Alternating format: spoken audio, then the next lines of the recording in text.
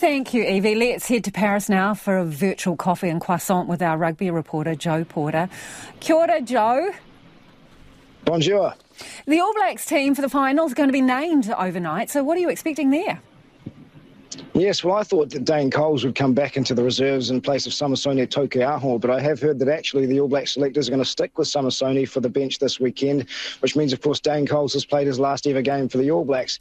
The other position is at lock, where Sam Whitelock is likely to move back to the bench, with Brodie Retallick coming back into the starting 15. And there's another change on the bench, which is slightly unexpected. Nepo Laulala, the reserve prop, is going to be on the bench in place of young Fletcher Newell. So expecting three sort of positional changes, or what do you want to call them? It's 23 match day changes there. But really they're sticking with the same side that obviously beat Argentina in the semi-final, beat Ireland in the quarter-final, with just a couple of small bits of rotation. To say that the Springboks have some distractions to deal with is probably the whole understatement of the tournament. So how are they going to handle those, Joe? Yeah, this has been a very interesting week for the Springboks, and they've been very tense talking about this World Rugby investigation. Of course, their hooker Bongi Mbonampi has been accused of some discriminatory language, some racist language towards the England flanker Tom Curry. World Rugby are currently investigating. The Springboks at each and every press conference have been very tight-lipped about it. In fact, yesterday, their media manager came out beforehand and said that we will be answering no questions about this. They've apparently been given no timeline by World Rugby as to when that investigation might finish. And it would appear that Bongi Mbonampi, of course, the only specialist hooker left in the Springboks squad, will be named in their team, which is named at 9 a.m. this morning, France time, 9 p.m. New Zealand time this evening.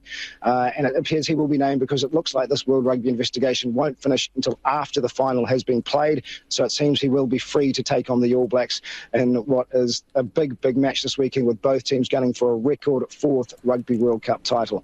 That's kind of convenient that the investigation won't be finished in time. What about the weather, Joe? What is it like, and how's that going to affect the game? Yeah, it's very cool and wet in Paris this week. It has been most of the week, and it's expected to be the same at Stade de France on Saturday night, which will play into the Springboks' hands, you'd imagine. The All Blacks would like to move the ball around and continue to play the expansive game plan they have been employing over the last few weeks, whereas the Springboks tend to try and grind things out. They like to have rucks, they like to have scrums, they like to kick the ball a lot and slow things down. So you'd imagine if the weather is if the weather is raining on Saturday night, it will play into the Springboks' hands. However, the All Blacks, they've said they won't change their game plan no matter how wet it is. They're going to stick to what they know and stick to their guns. So it'll be an interesting aspect of the game if that's the way it plays out. Hey, Joe, it looks like 007 has rolled up the river behind you there on that flash booking boat. Have you seen any of the rich and famous coming to see the game? No, I haven't actually, although Taika Waititi was in the media stands just below us at the Argentina semi-final. I know Javier Bardem is a big rugby fan. He used to play for Spain, apparently. He's been milling about the city. He'll be there on the weekend, apparently. So there are a few around, but of course Paris is such a big city. There are so many tourists here. There's probably more American tourists here looking at the Eiffel Tower than there are rugby fans going to this game on Saturday night. And of course, now that the French have been knocked out, the Irish, the home nations, England, Scotland and Wales, there are far fewer obvious rugby fans around town. But of course, Stade de France is going to be sold out on Saturday night. There'll be a big crowd there. It'll be interesting to see whether or not there are more All Blacks or more South African supporters. That probably is a question that remains to be answered. Javier Bardem, I think you've underplayed your hand, Joe. That is Joe Porter, our rugby reporter there live from Paris.